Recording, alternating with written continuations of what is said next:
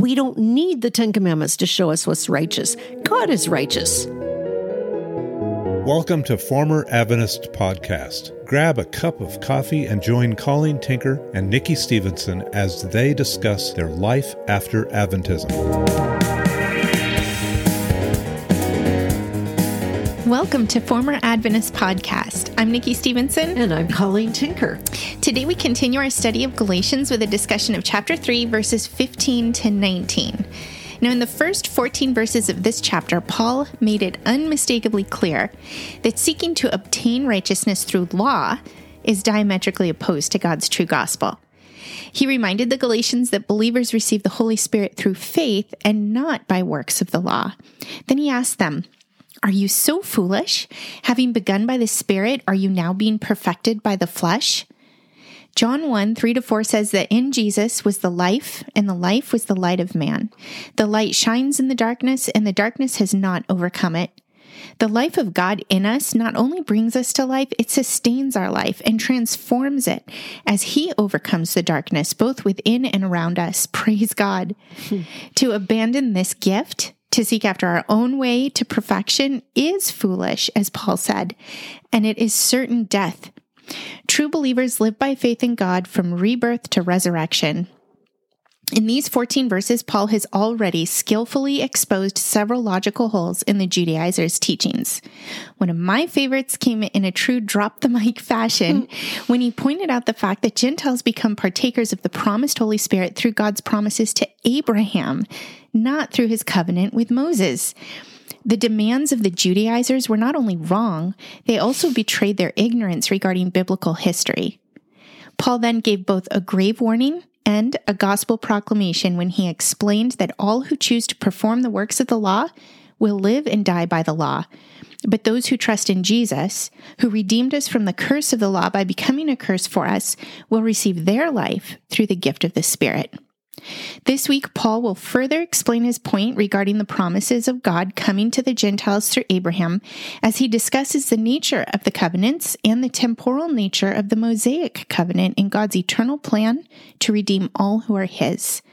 So join us with your Bibles, your coffee, and perhaps something to take notes with, because today's passage will destroy the very foundation of Ellen G. White's great controversy worldview. But before we get started, let me remind you that you can write to us at formeradventist@gmail.com. You can visit proclamationmagazine.com to sign up for weekly emails delivering new material to your inbox every Friday. You can also find a place to donate to the ministry if you'd like to come alongside Lamb with your financial support. And don't forget to subscribe to this podcast, share it with others, and please leave a review wherever you listen. So my question for you, Colleen, is, what did you think about the part in this passage that says that the law came 430 years after Abraham, when you were an Adventist? I don't remember. I don't remember ever pondering that. I don't remember ever thinking about the fact that there was 430 years mentioned there. I know I've read it. And I think that what I must have done with that is just thought, oh, technicality. Yeah. It was written by God's finger on stone 430 years later, but the law was eternal. We all know that, right? Mm-hmm. So that in my head, I would say the law was eternal. Otherwise, how would anybody have known how to please God? And He finally wrote it down so there could be no excuse. I think that's how I would have reasoned, because I don't remember ever pondering that question. I never thought about there not being a law until 430 years after Abraham, in spite of what it says here. What about you? I don't think I actually registered the words on the page until that time I read Galatians and saw it for the first time back in 2010. I know I had read the letter for classes. I'd read it just because I needed to read the Bible, and I knew that. But I have this ability to read and be thinking about other things at the same time. And so I imagine that's kind of what was going on when I hit this portion of Galatians, because it did not jump off the page until 2010 when I needed to see it. Like you said, and like we've talked about so many times on this podcast, we had the great controversy worldview in our head, and it was like guiding my interpretation of things. If I didn't understand it, well, it was just too confusing for me. If I did understand it, it's because it fit with my understanding of the great controversy worldview. The law, the 10 Commandments, were eternal. They started that whole war up in heaven. So they couldn't have, been brand new 430 years after Abraham. So I just was probably glazing over thinking this doesn't have application in my life right now. So I don't need to pay attention. Exactly. I'm sure that's what I was thinking too, because the great controversy worldview was paramount. It was everything. Mm-hmm. It was my filter for all reality, including last day events, politics, family. The great controversy worldview was reality for me. Mm-hmm. Nikki, why don't we read this passage? Because it turns out that this passage, even to me now, presently, is almost shocking in what it's revealing. And even though I've understood what it said about the law and taught it many times in various settings, talking to people, I see things in a new and deeper way, even from studying for this podcast. This is an amazing passage. So would you read that for us before we start talking through it? Yeah. So this is Galatians 3, beginning in verse 15. Brethren, I speak in terms of human relations. Even though it is only a man's covenant, yet when it has been ratified, no one sets it aside or adds conditions to it. Now the promises were spoken to Abraham and to his seed. He does not say, and to seeds, as referring to many, but rather to one, and to your seed, that is Christ. What I'm saying is this: the law, which came 430 years later, does not invalidate a covenant previously ratified by God, so as to nullify the promise. For if the inheritance is based on law, it is no longer based on a promise, but God has granted it to Abraham by means of a promise. Why the law then? It was added because of transgressions, having been ordained through angels by the agency of a mediator, until the seed would come to whom the promise had been made. There's things in here that seem complicated and confusing, especially given the way we understood them in the past. And Nikki, we shamelessly looked this passage up in the Clear Word before we started to record. And I find that the Clear Word is as confusing as my memory of the passage. Yeah. It's clearly not teaching what the passage teaches, and yet it doesn't nullify that whole idea of 430 years. So it's kind of doublespeak, and I'm not surprised that we had so much confusion about this as Adventists. Yeah. Let's just start talking through verse 15. What is the comparison right off the bat that Paul is making when he says, brethren, I speak in terms of human relations, even though it is only a man's covenant. Yet when it has been ratified, no one sets it aside or adds conditions to it. What is this thing that he is talking about? Human relations, man's covenant. What's the it that he's talking about here? Well, he's talking about what a covenant is. Yes. One of the things I love about that is when I first started reading the New Testament and I would read the apostles begin to interpret Old Testament things and make, use examples to talk about what scripture meant. I used to feel like they were taking liberty, not realizing that the Holy Spirit has inspired them to teach this. Yes, me too. And so I would see other people in Adventism taking liberties to try to explain things, but you don't get to do that unless you're the apostle and you're inspired by God. But he's taking something that humans can understand, something rooted in our reality and in human history. He's taking the covenant or a will and a testament. Other versions will translate it that way. And he's making a point that applies to the covenant God made. He's saying that after a covenant has been ratified, once all parties have agreed this is the covenant, nobody goes back and starts crossing things out later. Right. No one sets things aside. No one adds conditions to it. It's a legal document once it's ratified. You can't do that without taking proper measures. Yes. Now, to make things really clear, he is going to be talking about two different covenants in these few verses. So when he starts in 15, in the context that we've just discussed, what covenant is he leading with? He's going to talk about the Abrahamic covenant. Exactly. Now, just for anybody who might not remember, we're going to quickly summarize that. Back in Genesis 15, after God called Abraham out of Ur of the Chaldees, he made a covenant with him and promised him, in a nutshell, seed, land, and blessing. And it says in Genesis 15:6 that Abraham believed God and it was credited to him for righteousness. That was the prototype of how everybody on earth has ever been saved. They believed God and acted on his word without bargaining like Eve did with the snake, without doubting, without adding to it. He just believed God, even though he had no physical reason to believe that he would have seed because his wife was barren. So then we find out in the rest of Genesis 15 that Abraham prepared the sacrificial animals, and then God put Abraham into a deep sleep. And as he slept, he saw a smoking pot and a fiery furnace walk through these pieces that he had set out, these sacrificial animals, and ratified the covenant. God took Abraham out of the mix, and we learn that the Father and the Son made this covenant among themselves. Abraham never participated, never added a promise, was not part of it. It was a unilateral promise from God, seed, land, and blessing. There was no, if you obey, I will bless. It was an unconditional covenant. And that covenant was for Abraham's seed, and he promised that the nations would be blessed through him. And that's the covenant Paul is referring to here in Galatians 3.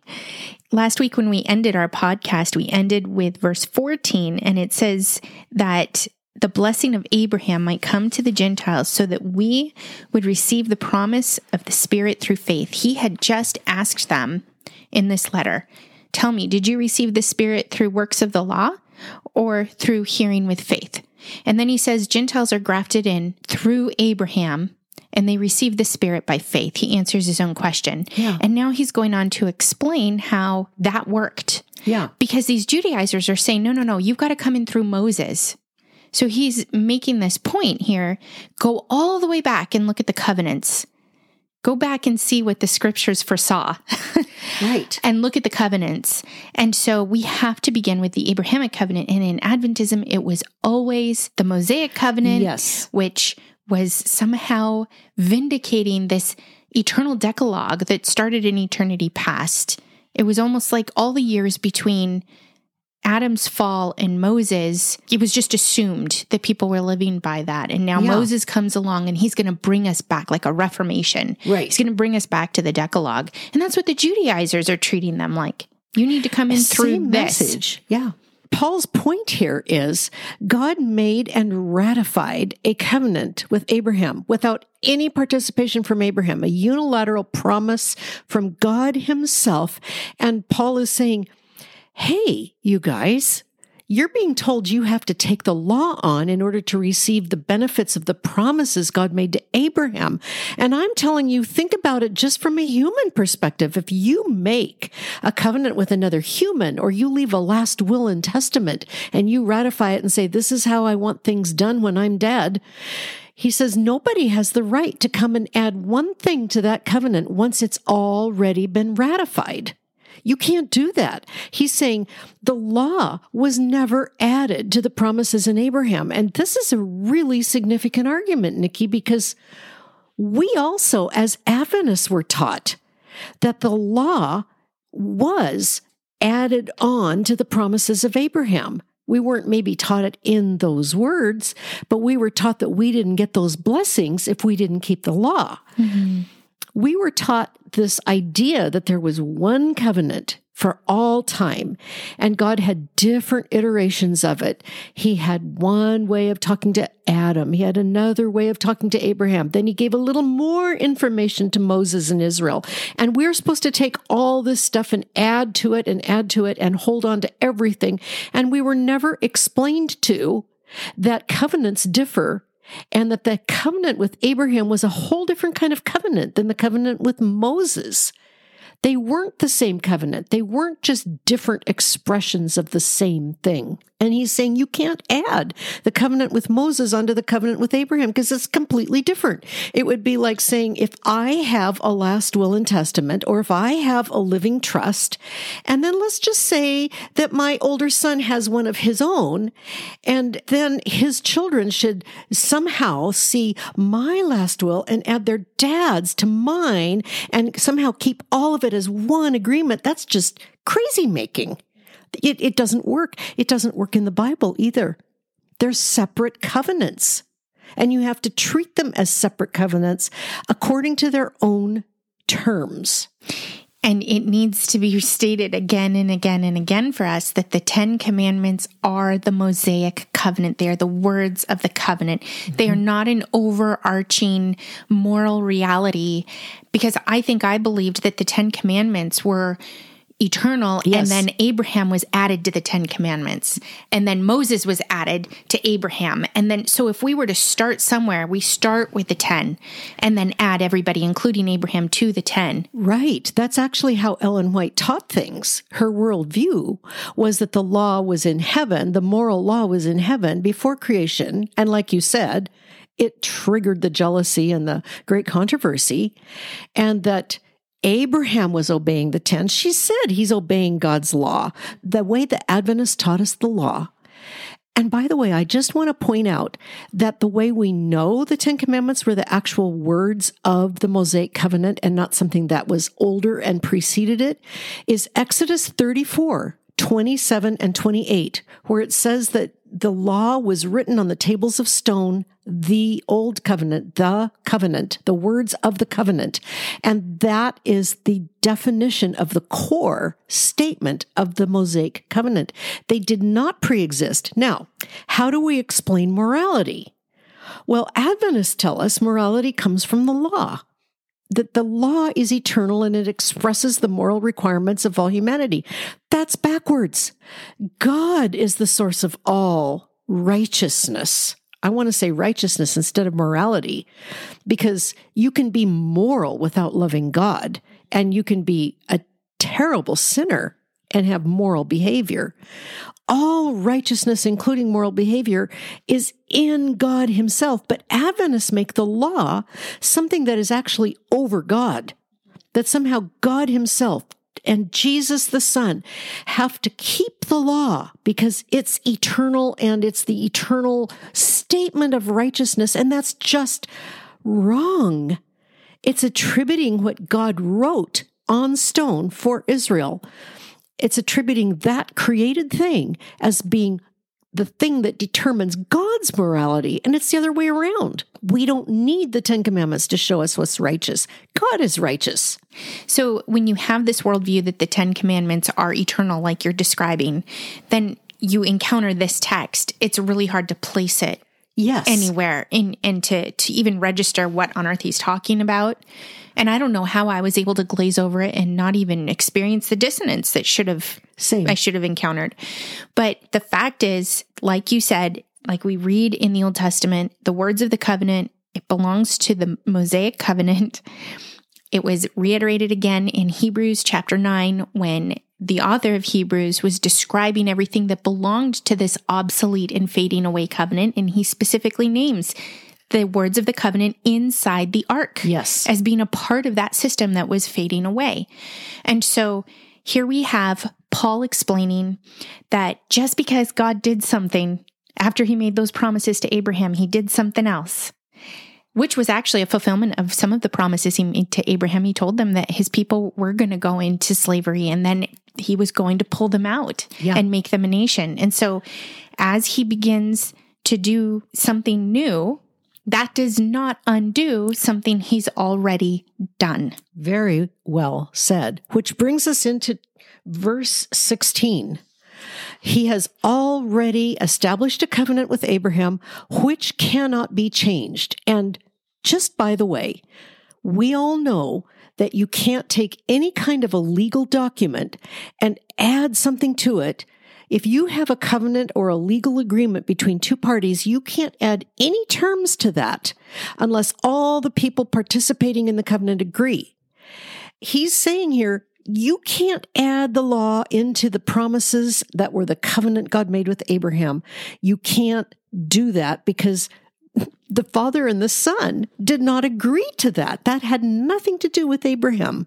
We have to see them as separate. So in 16, after he establishes that the covenant with Abraham is a done deal and cannot be added to legally, humanly, any way you want to look at it, a covenant is a sacrosanct item that can't be changed without the approval of all the parties. We come to 16 and he says, now the promises were spoken to Abraham and to his seed. He does not say, and to seeds as referring to many, but rather to one, and to your seed, that is Christ. Now, Nikki, this might seem confusing. How do you see this now as you look at it? Because what Paul is quoting here is what is said in Genesis, that he's making this with Abraham and his seed. And we understand that Abraham was going to have seed, land, and blessing. He was going to have many offspring. God also said, your offspring will be as great as the stars in the heaven, as numerous as the sand on the sea, as unable to be numbered as the stars and the sand. And yet he used that singular word, your seed will be. And here Paul is applying that word seed not only to the people who would come out of Abraham, but to Christ. How do we understand that now? What jumped out to me very clearly the first time I read this and saw it is that God had the Messiah in view when he gave this covenant to Abraham. And he makes it really clear here, going all the way down to verse 19, that the Mosaic covenant was set in place 430 years after he made his covenant with Abraham, until the seed would come. The seed is really important. You've got the singular and the plural. The promises made to Abraham and to his offspring. It's also speaking of Christ who will come and he will change things. Yeah. So it highlighted the temporal nature of the Mosaic covenant, which was going to come into place for only a period of time and would be set aside when the seed came. Yes. Adventism says that when Paul says he's referring to the seed and not to the multiple seeds, he is saying that the promises given to Abraham were always in view of Christ alone, that Christ alone was the one who was going to inherit those promises because he alone was going to be worthy to inherit them. He alone was going to be good enough to get them. He was going to be the one who did everything that the law said. But that's not what Paul is saying here. Jesus came and certainly fulfilled the law and never sinned. What Jesus did was not keeping the law instead of Israel keeping the law, so that we now say, okay, Abraham has promises and Jesus is now inheriting the promises. So whoever does what Jesus does will also inherit the promises through his power. What Paul is saying is that Jesus came and did for Israel what Israel could not do for itself. He didn't do it instead of Israel. And I think that's a huge shift in my understanding. And I think it's also a huge shift in the way some, even Christians, understand it.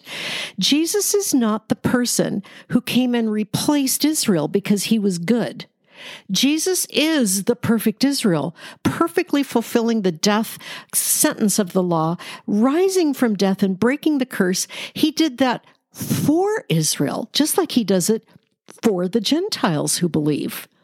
It's not like Paul is saying, look past Israel and say, Abraham got these promises and we can see it's all happening in Jesus and that Israel is now done because Jesus has come. He's saying Jesus is making those promises accessible because he has fulfilled the curse of the law. And I think that's the point that I didn't understand as an Adventist. I thought that the law was given to reveal how to be righteous so we could understand and experience the promises given to Abraham. Paul is arguing the exact opposite. He is arguing that the promises to Abraham stand in spite of the law. The law came to show us that we couldn't expect those promises on our own merit. They are coming because of God. And Jesus fulfilled the law so we can inherit the promises, not so we can be good enough to realize them. So this is why when Paul tells us that the scriptures, foreseeing that God would justify the Gentiles by faith, preached the gospel beforehand to Abraham, saying all the nations will be blessed in you, that's referring to through the seed. Yes. Through Christ, not through the Mosaic covenant. So go get circumcised and obey the 10 commandments and keep the Sabbath so that you can be a part of these promises. Right. The Pharisees were constantly saying, we're Abraham's children, we're Abraham's children. And Paul's making it clear, Abraham's children are those who believe, those who have faith, those who have trusted in Christ, in God. And so it's completely unrelated to the Mosaic covenant. So when he says that the Gentiles received the Spirit by faith, when he answers his own question, and he says they received the promises to Abraham by faith, he's making the point that had nothing to do with the Mosaic covenant. They don't have to go through it. They don't have to go around it, under it, over it. They have no reason to be interacting with circumcision and the 10 commandments. They're Gentiles. They're here through Abraham. And then he goes on into this next verse and explains it even further. And he said, what I'm saying is this, the law came 430 years after Abraham. In other words, nobody before Moses was ever required to keep the law. There was no law. There was sin, to be sure, but there was no law. We learn in Romans 5 that he explains that death reigned from Adam until Moses, even before there was a law, but where there is no law, there is no sin imputed. But then when the law came, people were credited with their sin because the law defined their sin. So then if there was no transgression against a law that's written down, if there was no actual breaking of a rule, how come people were dying between Adam and Moses if there was no actual law? And Adventists have no answer for that because they say, oh, but there was a law. But the Bible tells us that Adam, and this is again in Romans 5, Adam sinned in one act of transgression, and his transgression was against one rule: don't eat that fruit. And he ate that fruit. That was the law he broke. It wasn't the 10. And because he did, all of us inherit his spiritual death. And once again, Nikki, this is where Adventists have so much trouble understanding Galatians. If we don't understand that we have spirits that are born dead and must be brought to life, we have no way to understand our own sin. The only thing we can do is to define sin as entirely related to law. And that's actually how I was taught sin as an Adventist. But sin that Adam had gave us spiritual death, and our spiritual death now results in the fact that we do sins. And we'll see in this passage that Paul is going to say, then why was the law given at all? If people were already dying, but why make the matter worse if they don't have actual transgressions unless they're breaking an actual rule? And you'll say, it was to show that we were sinners. It was to reveal our nature. I like what S. Lewis Johnson said about the law. He said, the law came in order that sin might be seen as rebellion against God. That one sentence, it made me think of Judges and that constantly repeated statement that everyone did what was right in their own eyes. We have this incredible way of redefining sin. And the law comes and says, no, this is what's expected. And when you sin against God. We start with, I am the Lord your God, have no other gods before me. And so it exposes that, and it exposes that sinful nature that we all have. They knew they had it. Job gave sacrifices just in case his kids had sinned. But it exposes that was rebellion against God. And that's what wasn't known. Yeah, and now we have to figure out what to do with it. And a part of the Mosaic Law was that God made temporary provisions for the people of Israel to make themselves right with God through the sacrificial system, all foreshadowing what Christ would come and do. And so they acted as a testimony in the world of what sin was, who sin was against, and how to deal with it. Jumping down to verse 19, when Paul says, the law was added because of transgressions, having been ordained through angels by the agency of a mediator. And we're going to come back next week. We're going to pick up with verse 19 and talk a little more fully about it. But for now, I want to focus on this part. It was given because of transgressions. what I didn't understand as an Adventist, and which actually I didn't fully understand how to think about until studying for this podcast and studying some other commentators, including S. Lewis Johnson, whom you just referred to, is that the idea of a transgression is that something has to be transgressed. Something known has to be trampled. There has to be a rule or a boundary or a law. And when somebody deliberately or even undeliberately just accidentally breaks that law, that's a transgression against a law. And that's what didn't exist before the law was given. Of course, Israel was full of sin. Think about how they grumbled right after walking through the Red Sea. Their ingratitude, their demands that Moses return them to Egypt. That was sin. But there was nothing in their life that would define their sin. What they really were exhibiting was their depravity. And the law was given to reveal their nature so that they would keep bumping into the broken laws and rules of God, and they would see they're offending, like you said, offending God. And when I thought about this, I realized this goes to the heart of what I think obscures the gospel in so many ways from an Adventist worldview, because I did not believe in depravity. Adventists actually do not teach depravity. They teach that man has inherited sinful tendencies that kind of come in through the gene pool, coming down from Adam, that even Jesus had these inherited sinful tendencies from Mary's gene pool. That's not depravity, and that's not the nature of man. We learn in Ephesians 2, 1-3, that we're all born dead in sin. And that's what happened with Adam in the garden. He died. And from then on, it says in Genesis 4, when he had Seth, he had a son in his image. He was depraved. And he had to learn to trust God. That's all of us.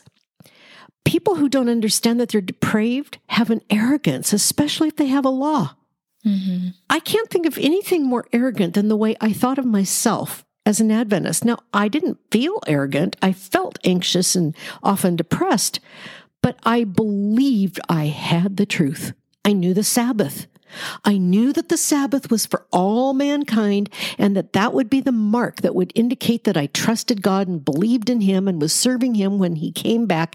That's the mark that would say I'm ready to be saved. If I can manage to keep the Sabbath and, in other ways honor the law, but especially the Sabbath. Mm-hmm. The arrogance, the spiritual arrogance of thinking you have more truth than anybody else in the world, except those who see it your way. A law cannot demonstrate righteousness or make us righteous. We have to repent of our depravity, and that's why the law was given, to show Israel they were by nature unable to please God, and they were to be driven to repentance. That makes me think of what you said last week, that you used to agonize over your coffee drinking and you're cleaning the floors. And that kind of posture that we've all had as Adventists, I think, is arrogant in itself. Our greatest problem in life is caffeine. Yeah. Our greatest problem is the floor cleaning.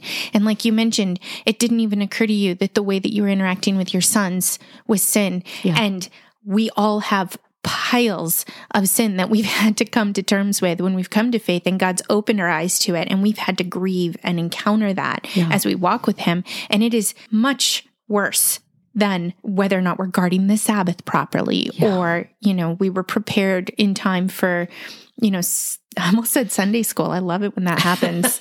Those little things that make us feel shame and guilty as Adventists, they're blinding us to our real sin. They're blinding us to our real nature.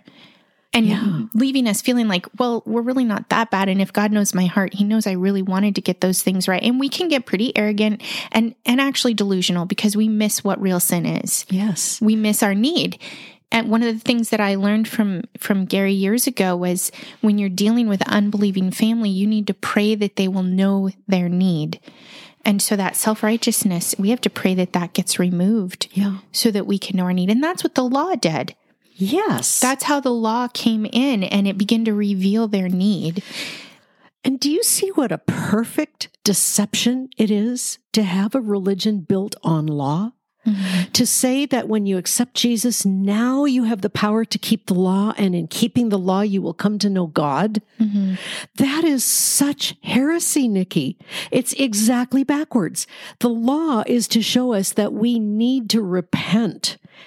We need to acknowledge before God that we have absolutely no spiritual life in us, and that no matter how much we want to please God, we are unable. The law reveals that we are doomed sinners. That's all it does, and that's all it was given to do. It did foreshadow the sacrifice needed. It did foreshadow that someone was going to come and pay that sufficient sacrifice. But the law itself was designed to bring people to the need of a savior and to despair of themselves. Yeah, I mean, if you think about it, no one knew their need as clearly as Israel did, because every time they sinned or every time they became unclean for whatever reason, they had to go and they had to do their ceremonial cleansing. They had to have their sacrifices. They had to participate in the killing of animals. And they knew how important that was to remain right with God. They were constantly encountering their need for something else to come in and fix it. They couldn't do it. Yes, and think how impacting it was for them that every time they sinned, an innocent lamb or calf or bull had to die right in front of them. It had to be killed because they sinned. There'd be no way to impact a person more severely than that, with the truth of who they are and that they were unable to stop the slaughter around them. The slaughter was God's provision, so they would know they needed blood sacrifice for their sins, their own blood or the blood of a substitute. So we have this system that shows us our need and foreshadows God's provision. And you have this church on the other side of God's provision. They've heard the gospel and they've apparently believed, because Paul implies here that they've received the Spirit, and they're going back and they're looking at this system and they're being pulled back into feeling obligated to be a part of this system by these false teachers on the basis of Moses. They've made an idol out of Moses and out of the Mosaic covenant, and they're imposing it on these Gentiles. And so Paul is fighting for their life here, and he does this incredible job of separating that system from God's plan in terms of the promises being given to the Gentiles. Yes. And what he's really saying here is, you Gentiles and all who believe on this side of the cross, you are being ushered into reconciliation with God, into relationship with him, into his family, into being made alive on the basis of Abraham, not on the basis of Moses. It's the promises to Abraham that you're receiving. You are becoming God's people based on the promises to Abraham, which preceded the law, and the law has no part with the promises. The law came and functioned simultaneously during the time of Israel underneath the overarching covenant of Abraham, but it was not part of it. It was another provision designed to show man who he was so that they would embrace the Savior when he came. So righteousness, walking in accord with what God requires in the new covenant, is to believe. It's faith. That's all. That's how righteousness comes to us, by faith. Yeah. Believe God. And God says, here is my gospel. This is my son. This is what he's done. This is what you're invited into. Believe. And you don't have to look back at circumcision. You don't have to look back at Sabbath keeping. Now you look forward. And he gives us his word to flesh out what righteous living looks like. Yeah. And it's only something that those who've been born again can actually participate in, because it involves faith and understanding that our temptations are things we bring to the Lord in faith, and he gives us new desires. He gives us the ability to make new decisions. And I just want to say, the way Ellen White taught about the law makes it impossible for an Adventist ever to see it this way. These are just a few brief quotes that she said. This first one is from Signs of the Times, 1893, October 2. She said, "The blind teachers of this age who seek to turn the people away from the law of God tell the people that the law is Jewish, given only to the Jews, and spoken only for their observance. Where is their authority for such a statement?" And I say, right here. Galatians 3 is very, very clear. It's only for the Jews, and we who believe are not to go back to that law. And then she goes on, "The Lord gave his law before there was a Jew in the world. Heavenly intelligences were governed by God's law before man was created, and the Sabbath was blessed and set apart for holy use immediately after God had made the world and had rested from his work of creation." And I want to just turn that right back on her and say, and where is your scriptural support for that? She said also in Signs of the Times, 1878, March 14, "The law of God existed before the creation of man, or else Adam could not have sinned. No, Adam sinned by disobeying the one command God gave him. He didn't believe that what God said was absolutely true. And when questioned by a snake, vicariously by watching his wife, he didn't step up and say, God has said. I may not understand it, but God has said, and I believe him." She also said, the Sabbath is not Jewish in its origin. It was instituted in Eden before there were such a people known as the Jews. And this is from a letter of 1894. Absolutely not. There is no Sabbath mentioned until Exodus 16, and that seventh day that God sanctified and blessed was his finished work, the day he ceased. His ceasing was perfect and holy. His finished work had nothing that could be added to it. And the Sabbath was a shadow of God's finished work and pointed forward to the finished work of Christ. It's not surprising that we, with an Adventist background and a great controversy worldview, have struggled so much with these texts. Ellen White taught us a lie. The law is temporary. The law had a beginning and an end, as we've seen in this passage. It is God's promises that last. The law was given for a purpose, for a time, for a people, as a shadow, foreshadowing the righteousness of God, which is apart from law. We cannot try to put the law into this passage. That's what the Judaizers were doing. And that's what Paul was really so angry about. I have a quote here from Story of Hope, which I think is a paraphrase of the Great Controversy. And it's taken from page 41. And I want to read it because it shows further that Ellen White taught that the 10 Commandments were the total law of God, 10 Commandments, and that they were taught all the way from the beginning of mankind. She says, Adam taught his descendants the law of God, which was handed down to the faithful through successive generations. The continual violation of God's law called for a flood of water on the earth. Noah and his family preserved the law, and for their right doings, they were saved in the ark by a miracle of God. Noah taught his descendants the 10 Commandments. From Adam onward, the Lord preserved a people for himself in whose heart was his law. He says of Abraham, he obeyed my voice and kept my charge, my commandments, my statutes, and my laws. So we see her interchanging God's commandments, his statutes, his laws with the 10 Commandments. It's all the same thing, which is why when you hear former Adventist talk or Adventist talk and they talk about God's commandments or his law, it's always about the Decalogue. I know that gets confusing for Christians because when they talk about the law of God, they're referring to all his word. Yes. Unless you're referring to the Mosaic law.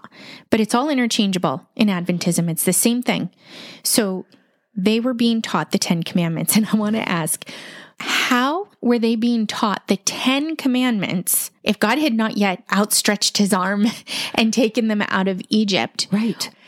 And where does it say that the 10 Commandments were taught by Noah? Where does it say any of this? I want to say, Ellen White or whoever is representing Ellen White, where are your chapters and verses from Scripture to support this?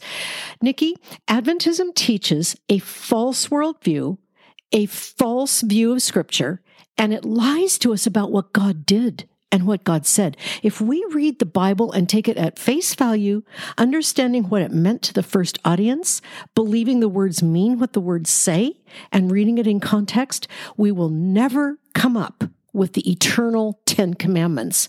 We will never come up with Ellen White's great controversy. What we will see is that God made promises to Abraham, and that we who believe are ushered into the church, into the body of Christ through Abraham, not through Moses. And if we try to drag Moses along, we are in violation of God's provision for us and of what he did in Christ.